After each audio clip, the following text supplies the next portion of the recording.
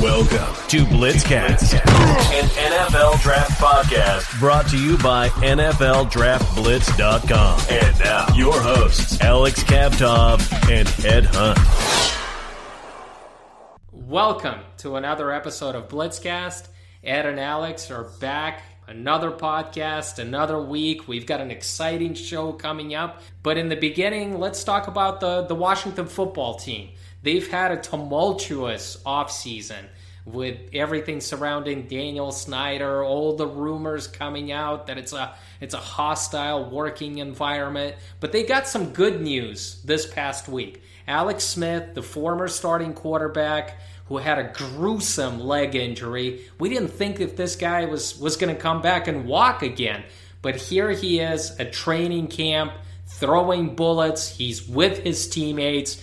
It's a great story, Ed. Yeah, it really is. And I mean, you said it best when you said we didn't even know if he was going to walk again. I mean, he injured himself in two places. It was an absolutely disgusting and gruesome injury, and you had to feel bad for the guy. But I mean, it's great that not only is he walking and moving and exercising, but now he's going to play NFL football again. And if I'm the Washington Redskins, I wouldn't mind rolling him out there for a little bit and, you know, seeing what you have in him in your scrimmages, and just maybe he should be the guy in Washington. I mean, over Dwayne Haskins. So are you campaigning for Alex Smith to be the starting quarterback over Dwayne Haskins if Alex Smith is completely 100%? I'm just not a believer in Haskins, and so I think you should open it up and make Haskins earn that starting job, because it shouldn't just be given to him. Well, like I said, Alex Smith has been through his ups and downs during his career as well. He was the number one overall pick back in the day. We all remember that. The San Francisco 49ers chose Alex Smith over Aaron Rodgers. And he certainly didn't go well in the Bay Area. Then he resurrected his career with the Kansas City Chiefs. Andy Reid made him a good quarterback, and he got his shot with Washington Redskins and became a starting quarterback there before that gruesome injury. So he can teach Dwayne Haskins a thing or two about overcoming adversity, and he has certainly done that. But I think you have to find out what you have in Dwayne Haskins, because the Washington football team, this is not a very good squad. And you have to find out if Dwayne Haskins is your starting quarterback of the future. Because in next year's draft, I'm sure the Washington Redskins are going to have a top 3, top 5 pick. And they can use it on a quarterback. Maybe it's Trevor Lawrence. Maybe it's Justin Fields. Maybe it's Trey Lance. Right now, the odds for the Washington football team to win the Super Bowl are 250-1, according to Bovada Sportsbook. That's just how bad it is. And the only team that's worse, that has the worst odds than that, it's the Jacksonville Jaguars. The Washington football team, I'm excited about their defensive line. I'm excited about Chase Young, the number 2 overall pick, because this guy's going to terrorize NFC East quarterbacks next year, and he is certainly the favorite right now as the defensive rookie of the year. We all remember, what he did in college, and he can certainly do the same thing with the Washington football team. I mean, he certainly has the right coaches on his side. We've got Ron Rivera as the head coach. We've got Jack Del Rio as the defensive coordinator, who I believe is one of the more underrated defensive coordinators in the game. We'll see what happens, but this Washington team is just not very good, and there's no point in inserting Alex Smith on a bad Washington team. You have to roll with the punches, and you have to see if Dwayne Haskins can deliver. I mean, Darius Geis isn't there. He has been released, the running back. Kelvin Harmon has torn his ACL. He's out for the season. There's not much to get excited about. You have Terry McLaurin, and you have an old Adrian Peterson, right? I mean, you expect the Washington Redskins probably to have a top 2 pick in the 2021 NFL Draft. Yeah, which gives you basically Justin Fields and Trevor Lawrence. I don't like to flip flop on these podcasts, but I am going to flip flop and say that maybe I shouldn't get into politics. I'm actually going to say, roll with Dwayne Haskins, see what you have in him, and then if it just gets embarrassing, then go with Alex Smith and have him teach Haskins the ways. I just think the NFC East is a really tough division. You've got Mike McCarthy taking over as the new head coach of the Dallas Cowboys. He's got a lot of firepower on offense with Ezekiel Elliott and Amari Cooper and Michael Gallup and CeeDee Lamb. And Dak Prescott is steering that offense. I mean, trying to prove to Jerry Jones that he's worth that big contract. With the New York Giants, you've got the new head coach from the Patriots, Joe Judge, who's bringing that mentality, that philosophy, the Patriot way. And you've got a lot to get excited as well. I mean, you've got Daniel Jones at quarterback, who had a promising rookie season. Saquon Barkley, hopefully he stays healthy. He's one of the more exciting backs in the game. And the Philadelphia Eagles, they've got a healthy Carson Wentz. They've got, Jalen Reagor, and they've got Miles Sanders at running back, so they certainly bring more speed. All three of these teams are going to be out there, so that Washington team is going to be in the rear. I mean, they're going to finish like 2-14, 3-13. The Washington team, they're not very good this year. They're building for the future. We've got a fun exercise that Ed and I decided to do. We wanted to talk about top 10 triplets in the NFL in the 2020 season. We want to talk about a quarterback, a running back, and a pass catcher. That could be either a wide receiver or a tight end. After a lot of debate over this list, a lot of preparation went into this, and I tried to exclude the number 10 team from this list. Who is it in that spot? Well, I'm going to put my foot down and say the Atlanta Falcons. And, obviously Matt Ryan, one of the better quarterbacks. You got the best wide receiver in the league in Julio Jones. And then, it'd be interesting. But, I mean, there's a possibility that Todd Gurley could help you. So I see the Falcons as number 10 here. At number 9, we've got the Tennessee Titans. And who would have thought that the Titans would be in this position? But last year, they went on a magical run. And it was led by Ryan Tannehill.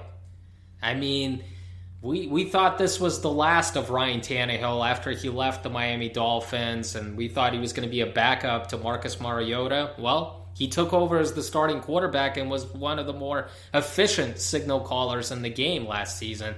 Took care of the football. He was best on those play-action passes. At running back, they have Derrick Henry. I mean, this guy's huge. Nobody wants to tackle this boy, and the Patriots certainly found out the hard way when he was just running over the Patriots' defense. And A.J. Brown, the second coming of Anquan Bolden. He was just, this guy came out of nowhere. They couldn't tackle him after he was making catches, whether it was in the short area or the intermediate or the deep ball. He was certainly Tannehill's favorite target, and I'm excited for A.J. Brown prospects in year 2. At number 8, who do we have there? I'm gonna go with the Vikings at number 8. I think Kirk Cousins is one of the more underrated quarterbacks in the NFL. Adam Thielen is a star in this league and a small school guy and a nice story, and then Dalvin Cook is a good running back. So don't sleep on those Minnesota Vikings. Well, Dalvin Cook had a terrific year after dealing with injuries the first couple of seasons. And Adam Thielen dealt with injuries last year. He certainly has a lot to prove. Stephon Diggs left to the Buffalo Bills. Now he's the main man. And I have no doubt that Adam Thielen is going to return to his regular form. At number 7, we've got the Green Bay Packers. I know. Aaron Rodgers is old, and he's been on a decline the last couple of years, but this Packers team was pretty good last year. They won a lot of games, and if there's one quarterback in the league that I would want in a playoff game in the cold, I will take Aaron Rodgers. I mean, this guy has been through some big games in the playoffs. This guy has won a Super Bowl, so Aaron Rodgers can still get it done. Devontae Adams, one of the more underappreciated wide receivers in the league. One of the better ones that not many people talk about. He's certainly one of the best route runners in the NFL. And Aaron Jones. There's a lot of excitement over A.J. Dillon, the rookie out of Boston College. I've heard a lot of talk about him in training camp. But Aaron Jones had his best year as a pro, and he's definitely the lead back for the Green Bay Packers.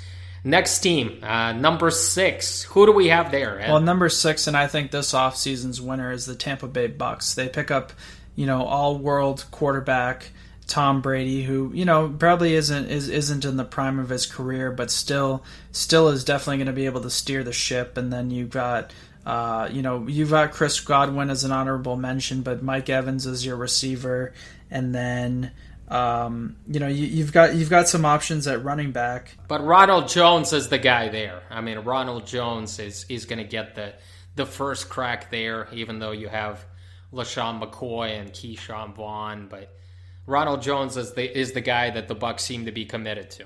Yeah, and I mean, I think, and even with multiple options, I think it's a decent three-headed monster. And this is a team that's going to be able to throw the ball. They were able to add some pieces on the offensive line, so yeah, I like the Bucs offense this year. I'm glad that you kind of came around. I remember a couple of months ago you were skeptical of the Tampa Bay Bucs. I mean, last week you gushed over Shaq Barrett in our 2014 redraft. He was picked 5th overall, and you said that he was going to have another great year. And look, Tom Brady is winning you over a little bit with the Bucs. Well, we know I have a history of picking Tom Brady, that's for sure. I know you do, but there's a lot of excitement in Tampa. There really is. And Bovada has the Tampa Bay Bucs as the 12-1 favorites to win the Super Bowl. 12-1. I mean, who would have thought about it last year when the Bucs were losing all those close games with Jameis Winston? And certainly, like I said, Tom Brady definitely makes all the difference in the world. At number 5, we've got the Baltimore Ravens. And how can you not have the Ravens in the top 5? Lamar Jackson won the MVP in the NFL last year. The Ravens finished with a 14-2 record. Jackson is the most electric player in the NFL, just as far as his passing and his running ability, how he makes people look silly in the open field when he's running away from them. Marquise Hollywood Brown has gotten stronger, and if he stays healthy, he's one of the better deep threats in this league. Mark Ingram is the veteran running back leading the charge here. But I'm sure J.K. Dobbins, the rookie out of Ohio State, I'm sure he's going to take over that role in the second half of the season. At number 4. Yeah, number 4, I'm going to go with the Seattle Seahawks. And Russell Wilson might be the number 2 quarterback in the league. I mean, there's still some debate about, who's at the top. I'm going to have Patrick Mahomes as number 1. But yeah, I'm going to say Russell Wilson, one of the top 2 or 3 quarterbacks in the league. And then you got Tyler Lockett, who's been his main target over the years. Chris Carson, who's a decent running back, not a big name, but gets the job done. So yeah, let's go Seahawks number 4. At number 3, we've got the Dallas Cowboys. The Dallas Cowboys, I already mentioned, they have a new head coach in Mike McCarthy. He's bringing in an exciting offensive scheme. They're going to have 3 very good receivers, but Dak Prescott is the quarterback driving that ship. You still have Ezekiel Elliott, who's been one of the more consistent running backs the past 3 or 4 years. He's a 3-down back. And Amari Cooper, the number 1 wide receiver and one of the better route runners in this league. And so the Cowboys get the number 3 spot on our top 10 list. At number 2, Ed, who do we have? I'm going to go with the Kansas City Chiefs. Obviously, you got Patrick Mahomes as your quarterback, and there needs no explanation there. You got Tyreek Hill as your top receiver. You could put Travis Kelce as your sort of receiver option, and then running back you got Kareem Hunt. So I like the Chiefs. I mean, they're obviously the Super Bowl defending champs, and they're going to have another great offensive year. And I mean, this could be a team that could have a little dynasty run. Yeah, with the weird pandemic year and no OTAs and no preseason games, you definitely have to give those teams that went deep in the playoffs last year, teams that kept their core together, those are the teams that are going to go make a deep playoff run this year. And Bovada has the Kansas City Chiefs as the 6.5-1 favorite to win the Super Bowl. It's them and the Ravens. They basically have the same line out there when it comes to that. We picked the Chiefs to be number 2. So at number 1, we've got the New Orleans Saints. It's no surprise there. Drew Brees, Mr. Consistency.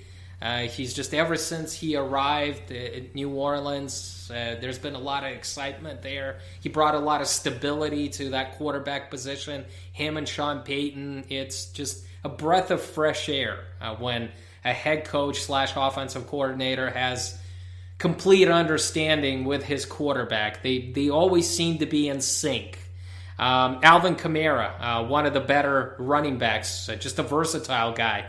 He can hit the home run, or he can catch 10 or 15 passes a game. It's unbelievable. Michael Thomas, arguably a top 2 wide receiver in this league. Just the numbers that this guy has put up the last couple of years, and what he did last year, the fact that he was in the conversation as kind of a dark horse for the MVP award, says a lot. So we have the New Orleans Saints at number 1, the Kansas City Chiefs at 2, Dallas Cowboys come in at 3, the Seattle Seahawks at 4, the Baltimore Ravens at 5, the Tampa Bay Bucks at 6, the Green Bay Packers at 7, the Minnesota Vikings at 8, the Tennessee Titans at 9, and the Falcons round out our top 10. There was one team that got left out that I was trying to push for, but Ed, won over with his Falcons. It was the Cleveland Browns. The Cleveland Browns. I felt like the combination of Baker Mayfield, Nick Chubb, and Odell Beckham, I thought they deserved to be on the cusp of the top 10 because of everything that Kevin Stefanski is bringing there. And I just think this offense is going to be exciting to watch this year. But I know that you have a lot of doubts about Baker Mayfield. Yeah, I do. And I mean, he's going to be playing in a tough division. I mean, the Bengals are going to start looking different with Joe Burrow, and obviously the Steelers are getting Roethlisberger back, and then obviously the Ravens are probably one of the top 2 teams in the league right now. So yeah, I think things are going to be tough for Baker Mayfield. Well, we've got some good news. We've got a fantasy expert on this week, Andy Buckler from Dynasty Nerds. He's a writer for Dynasty Nerds, and he's also from the Keep It a Buck podcast, which you can find on Spotify. We're excited to have Andy on. Thanks for having me, man. I'm excited. We all love, fantasy football, Andy. We are big players. Obviously, we've been playing, I think, since high school and college days. How'd you get involved with it? What's your story? Probably like 6 years ago. I always liked football, obviously, so I just decided to play. My friends asked me to join the league, and I just kind of got hooked from there. And then in the last year or so, I decided to really take it serious and start writing and contribute for Dynasty Nerds and do other things. So let's get into the kind of the meat of things. Who are your favorite 3 players with good value that every fantasy football owner should come away with in their draft? Well, first off, my favorite, he's starting to get a little expensive now that training camp hype is starting to really pick up. My favorite's Ronald Jones, running back for Tampa Bay. Mm-hmm. I think he's one of the best values, especially at running back. If you can get him in the 6th round, he's kind of climbing up here to the 4th round, with the hype. But Ronald Jones, Chris Herndon, tight end for the Jets, he's free in drafts. You can get him with your last pick. DJ Chark, and I added another one. I got 4. Hollywood Brown. Those are my 4 favorite. What do you think of LaShawn McCoy being added out there? I mean, is that going to hurt Ronald Jones a little bit? I mean, he's not a big-time contributor when it comes to those passing downs, and Tom Brady loves to throw to those backs. No, I think LaShawn McCoy was actually there, was brought in to help Ronald Jones, just to mentor him a little bit. He might vulture some catches, but if you remember last year, LaShawn McCoy was on the Chiefs with Andy Reid, and he was still a healthy scratch for the Super Bowl. So I'm not too worried about him. Give us a few players that you believe are vastly overrated, Andy. Who is being overdrafted in fantasy leagues? Well, I'll start off with someone who's being overdrafted for 3 years, but he just has name value. That's Odell. I think Odell is extremely overrated, especially when you can get Jarvis Landry 4 or 5 rounds later. I wouldn't touch Odell at his price right now in the 3rd round. Joe Mixon, I think, is really overrated. He's like a 1st-round pick, top 10 running back. I think that's too expensive. And then 2 more would be Kareem Hunt and Amari Cooper. I mean, obviously, we spoke off the air. You're a big Giants fan. Are you still a little bit bitter that OBJ left? Is that why you're saying that he's overrated? No, I don't think Odell's overrated as an actual player, but as a fantasy asset, he's extremely overrated. I kind of got over it as a Giants fan. It hurt for a while, but I'm over it now.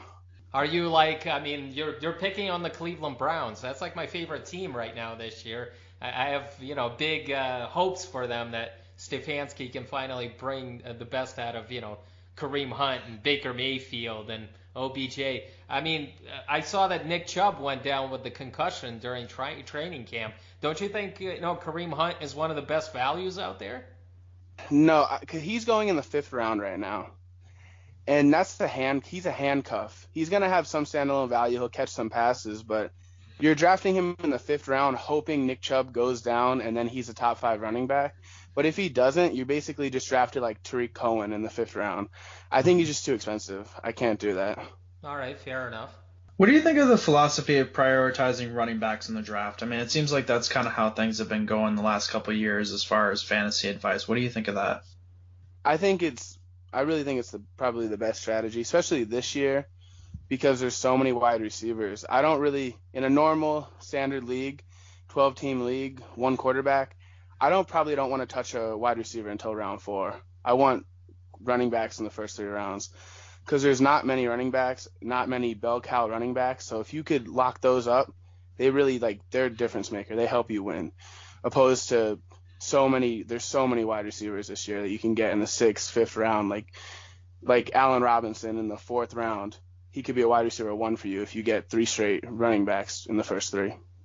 You're not worried about those Bears quarterbacks? I'm just jumping in here. I'm not worried about Trubisky and not being able to give him the ball. I mean, Allen Robinson finished top 10 last year at Mitchell Trubisky, so I can't see it get too much worse. And I think Foles will eventually be the starter there. Who are some of the running back sleepers? Maybe like guys you can, kind of get at a good value. Yeah, so I wasn't sure how deep you wanted to go, but I got some guys that are like pretty, like you could probably get for one of your last picks. Boston Scott, he's probably my favorite Philadelphia Eagles running back. If you, they have Miles Sanders, obviously. He got banged up at camp. But it's Doug Peterson, he's going to use a committee. Even when Miles Sanders was healthy at the end of the year last year, Boston Scott was getting 14 touches a game. He's a value, and they have no one else there. They still haven't added the veteran running back. So I want Boston Scott probably at my last pick, especially if it's PPR in every draft. And then Jordan Howard and Matt Breida. I think they'll both be good. Jordan Howard will be the guy on early downs for the Dolphins, and then Breida will be 3rd down guy. They're both dirt cheap in drafts, and they're like Jordan Howard always outperforms his draft position every year, and no one ever wants him. And then Darrell Henderson for the Rams. Everyone's on Cam Akers that they drafted. Darrell Henderson was a high pick last year, and everyone wanted Darrell Henderson last year when they still had Todd Gurley. Todd Gurley's gone, now no one wants Henderson. Those are some of my favorites. But in terms of if I can pick one Dolphins running back, who would it be? Do you like Breida more, or do you like Howard more? Obviously, Breida is going much later than Howard in those drafts. I think I like Howard more, just because I know he's going to get a bunch of carries. But the thing about Howard, he's not going to catch the ball. And they've talked about lining Breida up at wide receiver because if they've had so many opt-outs at wide receiver. They don't have much at wide receiver. So he could end up being their slot guy. Breida can. So kind of back to strategy. In a standard league, do you wait for a quarterback in the later rounds? I mean, what's your philosophy on drafting quarterbacks? Yeah, in a one quarterback league, I don't want to touch a quarterback until round 9 probably. Okay.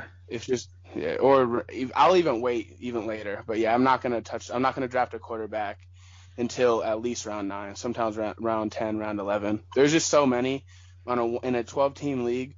Start one quarterback, you could stream quarterbacks weekly. So I wouldn't do that. So let's continue to talk about quarterbacks. Do you think guys like Garoppolo, Goff, and Rivers are going lower than they should? Not Garoppolo and Rivers. I think they're about where they should because Garoppolo, his upside just isn't there. And if you want a late round quarterback, you should really be looking for upside, the guy that can be the Lamar Jackson of last year that's dirt cheap in drafts and he could be that top 5 quarterback. Garoppolo just can't. Just doesn't. They're not going to throw enough all of his weapons went down. So I'm not interested in him. Same thing with Rivers. I mean, he looked so bad last season. Now he's on the Colts.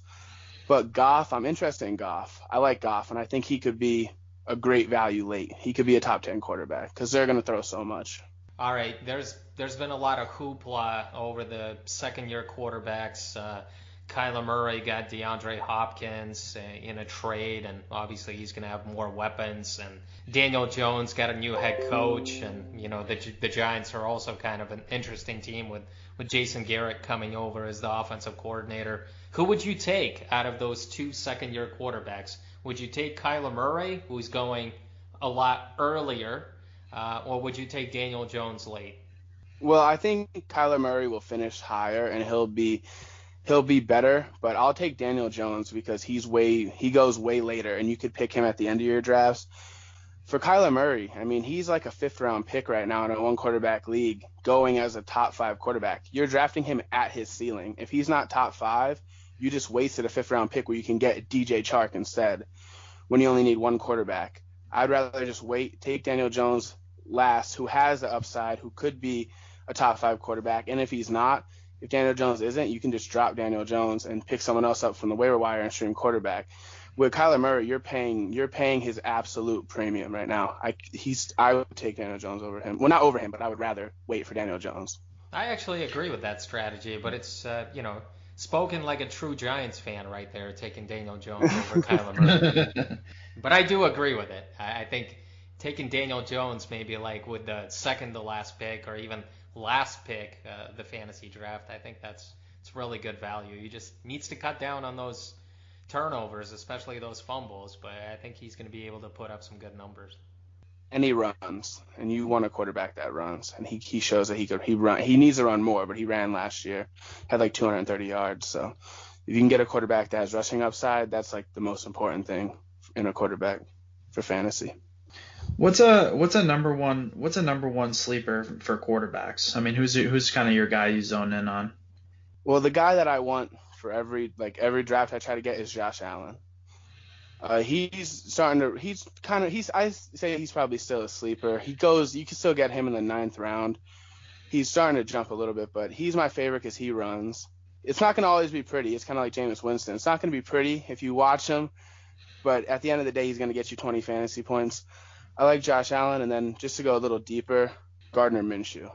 Interesting. Gardner Minshew isn't even being drafted in like standard leagues, right? Yeah.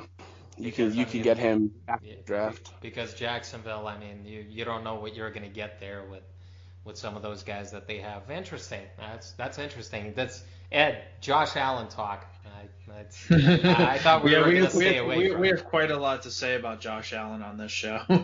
But he does put up fantasy numbers. I mean, in terms of like throwing and running, he's got Stephon Diggs this year. Do you actually believe that Allen can take a step up this year?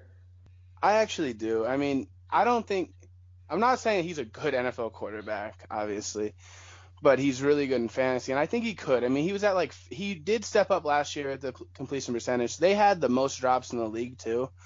They had Diggs. I think he can get better as a quarterback. I think he could get his completion percentage up there. And, I mean, he didn't turn the ball over as much last year. I mean, he's only going into year 3. I think he has a lot of improvement. Or he could not improve, and he could be Mitchell Trubisky. And next year he's out of the league.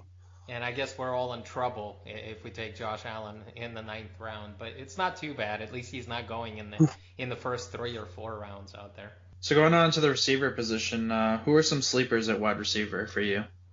Well, there's so many wide receivers this year. It's just so deep. You can some of my favorites are Jamison Crowder for the Jets, especially if you're in PPR. I mean, he's going to see probably 150 targets this year.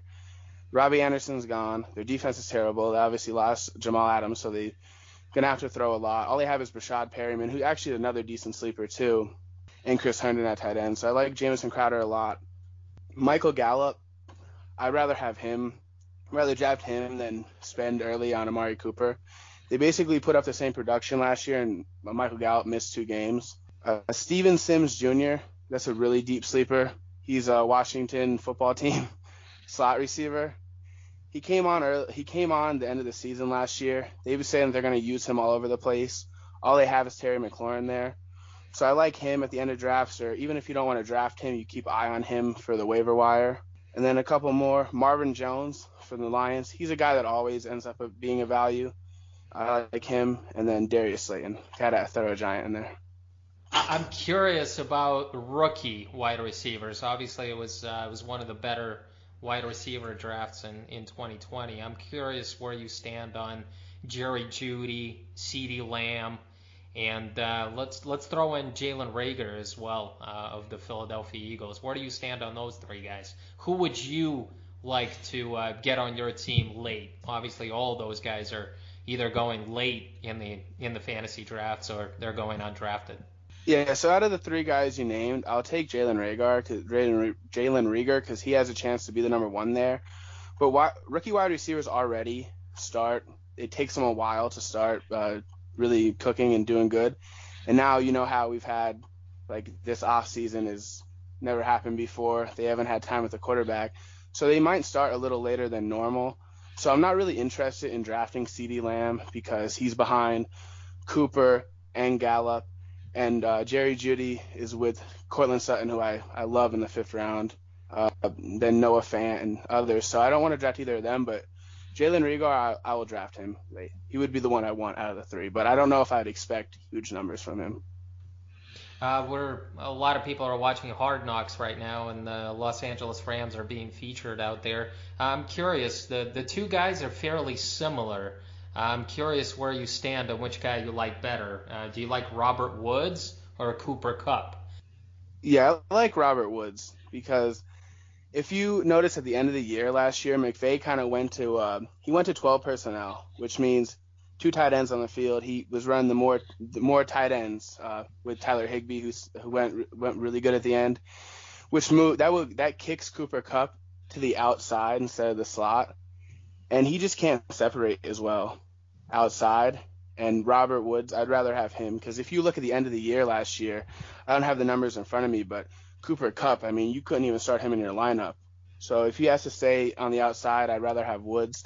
And plus, I mean, Woods just has a floor that not a lot of receivers have. I mean, in the last 2 seasons, only 6 receivers had 130-plus targets over the last 2 years. Michael Thomas, Julio, DeAndre Hopkins, Keenan Allen, Jarvis Landry, and Robert Woods. So, I mean, you're not going to get that much targets anywhere else, and he's going to be the main slot guy. He's not going to score, obviously, like you said, as many touchdowns, but he'll probably catch 100 balls for 1,300 yards and 8 touchdowns. And yeah, I'd rather have him. That's pretty good for his value and where he's going out there. I'm curious, where do you stand on tight ends? And I'm not talking about guys like Travis Kelce and George Kittle. Those guys deserve to go, in the 2nd, 3rd round. They're great fantasy contributors and great football players. But where do you stand on tight ends just going too early, in my opinion, in fantasy drafts in general? I'm talking about guys like Darren Waller, Gronkowski, Austin Hooper, Evan Ingram, Hunter Henry. Where do you stand on that? Yeah, so like you said, there's the big 3 really at tight end with Kelce, Kittle, and Andrews. After that, I mean, these guys, they're pretty close to similar, so I don't want to spend early on Waller. Waller was the only guy in Oakland last year. That's why he got so many targets. I'm kind of scared that he won't do that again. And then Gronk, I'm completely out on Gronk. So I'd rather just wait and just grab guys later. And I could stream if I need to. I'd rather get a guy like Chris Herndon, who goes super late, like a TJ Hawkinson, who goes super late, Noah Fant, one of those guys, instead of spending a 6th-round pick on Evan Ingram, who will play 4 games for you, and that's it. Noah Fant came around last year as a rookie, especially later on in the year. He's one of my favorite tight ends this year in fantasy, especially with him going really, really late. You think he's going to get lost in the shuffle a little bit at Denver, just because you mentioned they have Cortland Sutton, they have KJ Hamler, they have Jerry Jeudy. Is he still going to get targets, especially in the red zone? Yeah, so I actually did an article at the beginning of the offseason on Noah Fant. He was one of my favorite tight ends. That was before the draft with Jerry Jeudy and KJ Hamler. So I think volume is going to be a little rough but he's a tight end and he doesn't need volume like that. I think he'll still be used. Plus, he has Pat Shurmur. And Pat Shurmur, I mean, if you look at what he's done with tight ends over whether it's Evan Ingram, Kyle Rudolph, or his time way back in Philly, I think that they're going to use him, and they're going to use him kind of like an Evan Ingram where he lines up in the slot and because he's a mismatch. So I do like Noah Fant. This year, I'd be a little like, I don't know how much you'll be able to start him weekly, but I think he'll have like some huge games. And I think eventually, then year 3, next year is when I think you'll be able to really be able to use him. But you're not going to draft him as your starter, right? I mean, he's going to come in as your number 2 tight end, right? Yeah, it depends. I usually don't like to draft 2 tight ends in a 1 tight end league. So if you want to use even your last pick on Noah Fant, and then if not, you can just pick up streamers because after like the top 4 tight ends, tight end 5 through 12, it basically just catch a touchdown and you're a top 10 tight end. So I don't mind if you just stack everywhere else and then draft Noah Fant, you'll be able to pick a tight end off of waivers that you can use. That's interesting. I usually try to pick up 2 tight ends. I usually try to pick up a tight end like later on in the draft to be my number 2 guy. So you say that's bad strategy. I mean, you should just go with 1 tight end during your league. I don't think it's bad strategy. Like, I'll do it sometimes. Like last year, I remember in one of my leagues, I drafted Evan Ingram. I bought into the hype. He was good, and then he got hurt. But in my last pick, I took Mark Andrews, and that worked out. So if you could find like a guy like Noah Fant who has a chance to be the breakout like Mark Andrews of last year, then I think it's worth having 2 tight ends on your roster, at least for a week or 2, see what happens with them. All right, so let's just start our last question. I think this is kind of a big one.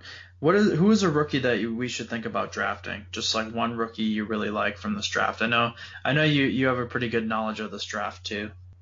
Yeah, well, I would say Clyde Edwards-Helaire, but he's like a first-round pick right now. Uh-huh. So I decided, I obviously want to draft him if you could, but he's really early. So I said DeAndre Swift.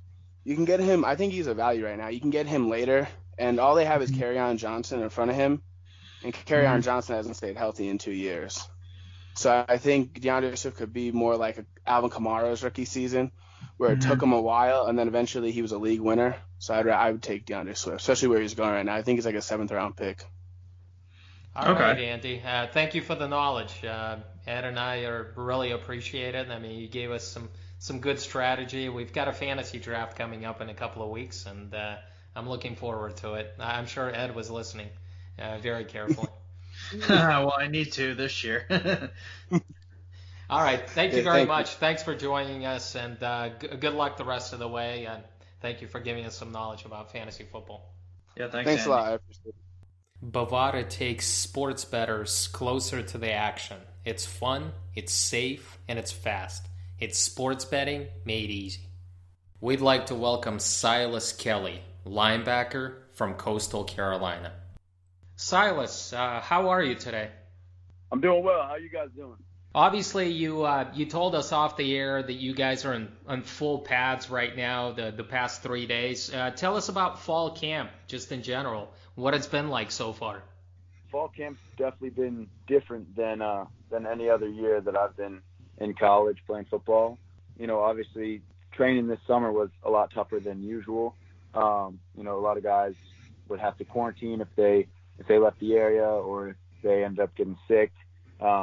So we didn't have a full summer like we usually do, but that's kind of what everybody's going through right now. So first week or so was kind of just getting back into the swing of things football wise, and it wasn't as upbeat and fast as fall camp usually is.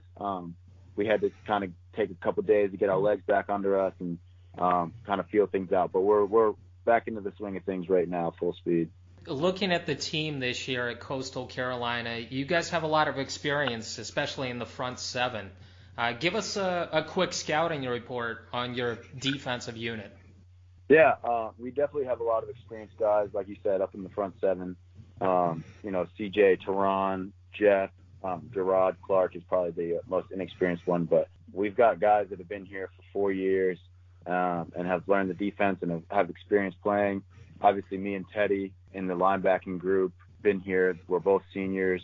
I actually have an extra year of eligibility because of my medical last year, but we've both been here for our whole career, and we have a lot of experience, and that kind of helps it go a lot smoother on defense, because you got the guys up front who are wreaking havoc in pass rush and in the run game, and that makes mine and Teddy's job a lot easier.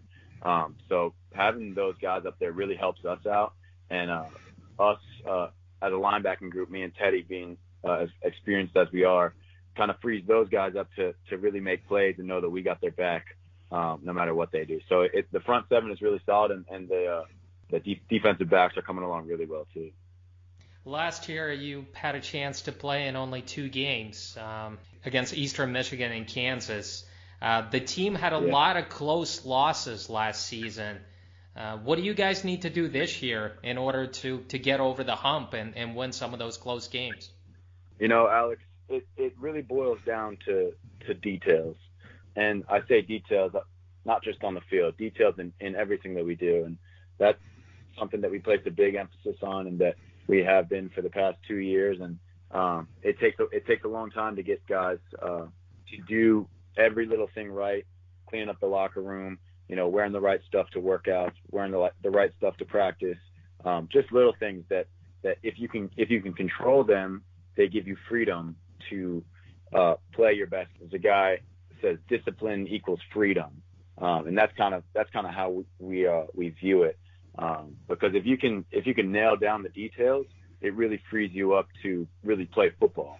But if you don't have the details down, then you're going to be out of gap, or you're going to be in the wrong coverage when everybody else is playing something, and it's going to lead to a defensive bust or a touchdown for the offense. So that's the little things like that is what makes the biggest difference. You obviously had a ACL and I think it was like MCL tear or something last year. Can you tell us about your injury and how COVID has kind of affected your recovery? Yeah, like you said, last year, first game of the season, I broke my hand and continued to play with it. And then second game of the season, I tore my ACL in my meniscus. So that was a huge shot, obviously season-ending injury. Had surgery and was recovering, doing really well in rehab. I had a setback, and I had to have a second surgery dealing with my meniscus. But it didn't set me back too much, maybe like a week or two that set me back. But that all happened right around like February. And I had been running, and I had been, working back into running progressions and cutting and things like that. And then COVID hit, and I was locked in my house for 3-4 months with no access to the training room or strength coaches or physical therapists or anything. And that was really tough. Just going through, the cutting progressions. I didn't have a knee brace yet because I hadn't gotten it before COVID hit, and I wasn't able to get it after that. So there was just a lot of adversity and a lot of things that I kind of had to figure out on my own. Luckily, though, my roommate's dad had a bunch of weights at home, and he drove them up early on during the quarantine. So we ended up actually with a squat rack and a bench set up right in our living room. So we were able to hit squat, hit bench, work out every day from our house, which really was a saving grace throughout the whole process. What are your strengths? My strengths, I'm a very smart player. I can notice little intricacies of an offense and kind of point out details that will help me know and help my defense know what to expect and what's coming. That comes with experience, that comes with film. So I'm a very smart player, but I'm also a very physical player, and I have a huge frame to be able to execute my responsibilities, and that's kind of what I would say. I'm a really smart guy, and I can lead the defense from the linebacker position. Me and Teddy both lead the defense from that spot. What areas of your game are you trying to improve upon? So areas that I'm trying to improve upon are just blitzing and recognizing blitz pickups and kind of anticipating that beforehand. Timing up a blitz and getting the cadence down for the offense is kind of something that you have to feel out, and that's something that I've been studying on film and trying to get a beat on for just so I can hit blitzes on the run and be more prepared for the ways that they're going to pick them up. Silas, are you 100% right now? Yes, sir. Absolutely. I feel better than I did before I tore my ACL. I think a lot of people are feeling healthier nowadays just because they didn't have to go through spring practice. Yeah, and I actually through just training over the off season I'm stronger now than I was before I got hurt, which is obviously a huge confidence boost. You actually mentioned your teammate a couple of times during this interview, Teddy Gallagher, the middle linebacker for you guys. Tell me about your teammate. Just tell me about the type of person that he is and the type of player that he is. Man, Teddy, he's one of my roommates and one of my best friends. And, me and him kind of have this chemistry between each other when we're on the field, and we kind of know what the other person's going to do, and it helps us play off of each other. But, Teddy is a natural-born linebacker. He's got crazy instincts and kind of can just he kind of knows what's going to happen before it happens sometimes. And it's really impressive. And me and him feed off of each other. And, it's awesome because we trust each other 100% when we're on the field, and that allows us to come downhill fast and know that the other person's going to be where they need to be during the game. So he's a real defensive leader, defensive captain, and he's got more heart than pretty much anybody I know. Tell us your background story a little bit. Like coming out of high school, who showed interest in you, and how'd you wind up at Coastal Carolina? Kind of non-traditional way to get here. I was in the summer of my junior year, I committed to the University of Maryland to play safety. I am from Maryland, and I went to a camp there and had been talking to their defensive backs coach. I went to a camp there. I had a good day, and they offered me a scholarship there, and I committed there. One of my teammates from high school committed there to play offensive tackle, and I was committed for about 6 months under Randy Edsall. And then they fired Edsall and brought in DJ Durkin, and he kind of told me and a couple of the other guys on the defensive side that he was going to go in a different direction, is what he said, and that we weren't players that fit into his scheme, and that if we wanted to play football, we should go somewhere else. So that was obviously a blow for me. It seemed like the worst thing that ever happened to me, and I was just crushed. Maryland was my dream school growing up in Maryland. Everybody cheered for the Terps. My sister went there. So that sucked. But I ended up getting after I decommitted in December of my senior year, I gained interest from a bunch of FCS schools, a couple of FBS Group of 5 schools, and Coastal Carolina offered me, and I came on a visit in early January, and I got here, and it was nothing like what I expected for a college football program. It seemed like the coaches and just the football program in general had the players' best interest in mind, and it felt like a family. It felt kind of like home. And, I had other visits scheduled for the rest of January to Temple and a couple other schools. And I told my dad after the visit, I said, I think I want to commit to Coastal Carolina. I don't know how any other school can top what they bring. So ended up at Coastal Carolina, been a 4-year starter, and it's ended up being the best thing that ever happened to me, getting my scholarship to Maryland taken away. How does a guy from Maryland make that choice to go down south? I mean, I'm sure you've never even been down there in South Carolina. Yeah, I mean, it's tough. For my senior year, I was dead set on going to Maryland, and I knew who I was going to live with at Maryland. My parents had bought my Christmas that year was going to be all Maryland themed and stuff, and then right before Christmas, they pulled the plug on me. So it was tough, and it was a huge culture shock, honestly, coming down here. I didn't know anybody down here, and I didn't have anybody that I knew from my high school coming here. I was the only one from my high school, and kind of just had to figure it out on my own and make friends. And luckily, I've been able to make the best friends in my entire life, and I know these guys will be with me for the rest of my life, which is awesome. But it's something that I just had to go through, and it really helped me grow up and mature. And I'm so thankful that I ended up here. What's the highlight of your career up to this point? Maybe it's a team win, maybe it's a play, maybe it's a game. What stands out to you from your time at Coastal? What stands out really is the relationships that I have with my teammates.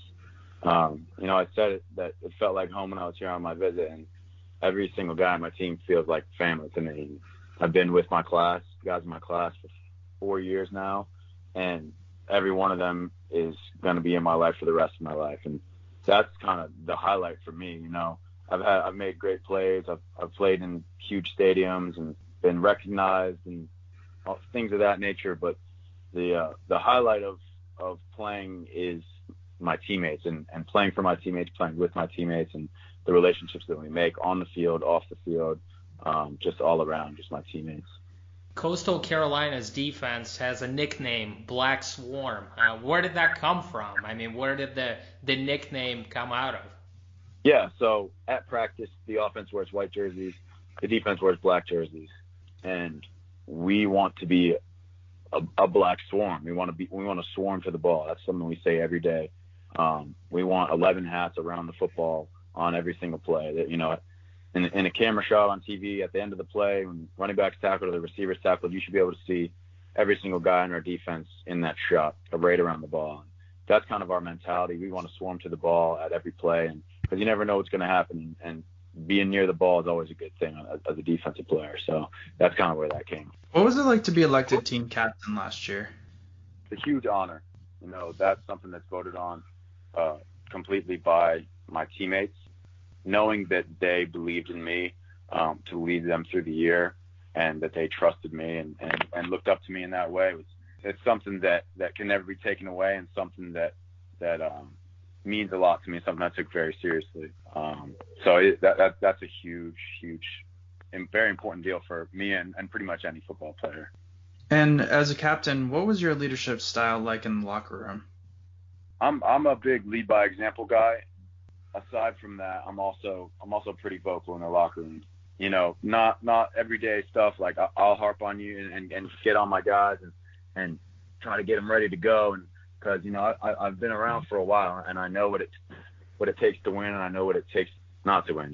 So trying to get my guys to do the right thing, just staying on them, encouraging them, and making them believe in themselves is pretty much my biggest job, and getting them to believe in themselves and to believe in the team as a unit.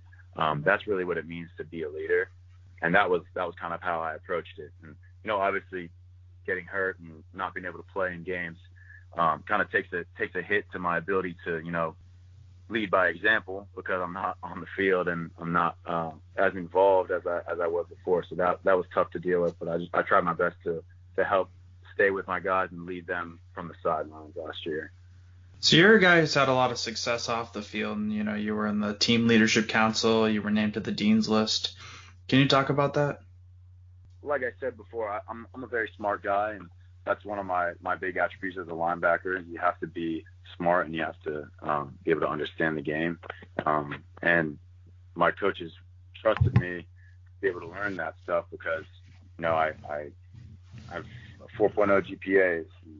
I have a 3.9 right now, and as a senior, and kind of little off the field stuff like that, it bleeds over into the field.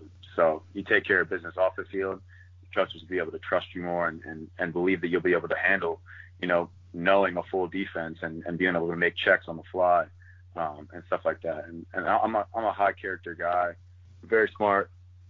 So that's kind of the success I've had off the field and how it kind of translates onto the field. We're curious, who do you like to watch on Sundays? Which NFL linebackers, and who do you model your game after? Well, I always like Luke Kuechly, and a lot of guys say Luke Kuechly. He's just a student of the game, and as a linebacker, an inside linebacker, that's really what you have to be. You have to make every check. You have to know what the secondary is doing. You have to know what the D-line is doing. You have to know what the offense is doing. It's really all-encompassing as a linebacker. So Luke Kuechly was a guy who was really able to dissect offenses and play fast and play downhill and make plays.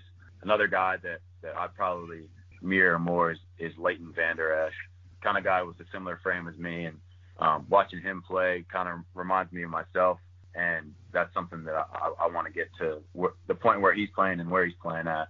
So I watch a lot of him. And ultimately, what's the key to playing linebacker? Well, that's a tough question. There's a lot of keys. Eye discipline is huge. You have to be smart. You have to be confident. You have to be mean, man. You gotta eat with your hands, as they say. You don't want a linebacker that eats with a fork and knife. You want a linebacker that eats with their hands. So you gotta be able to get down in there and take an offensive lineman on head on, and still be able to know the whole defense, and be really smart and quick with all your checks. And so there's really no one key. It's more of a mentality than it is a position. Well, Silas, that's all the questions I have for you. I appreciate you being on the show, and good luck this year. Yeah, absolutely. I appreciate you guys. We would like to thank Andy Buckler and Silas Kelly for being on the show this week, and we'll be back next week.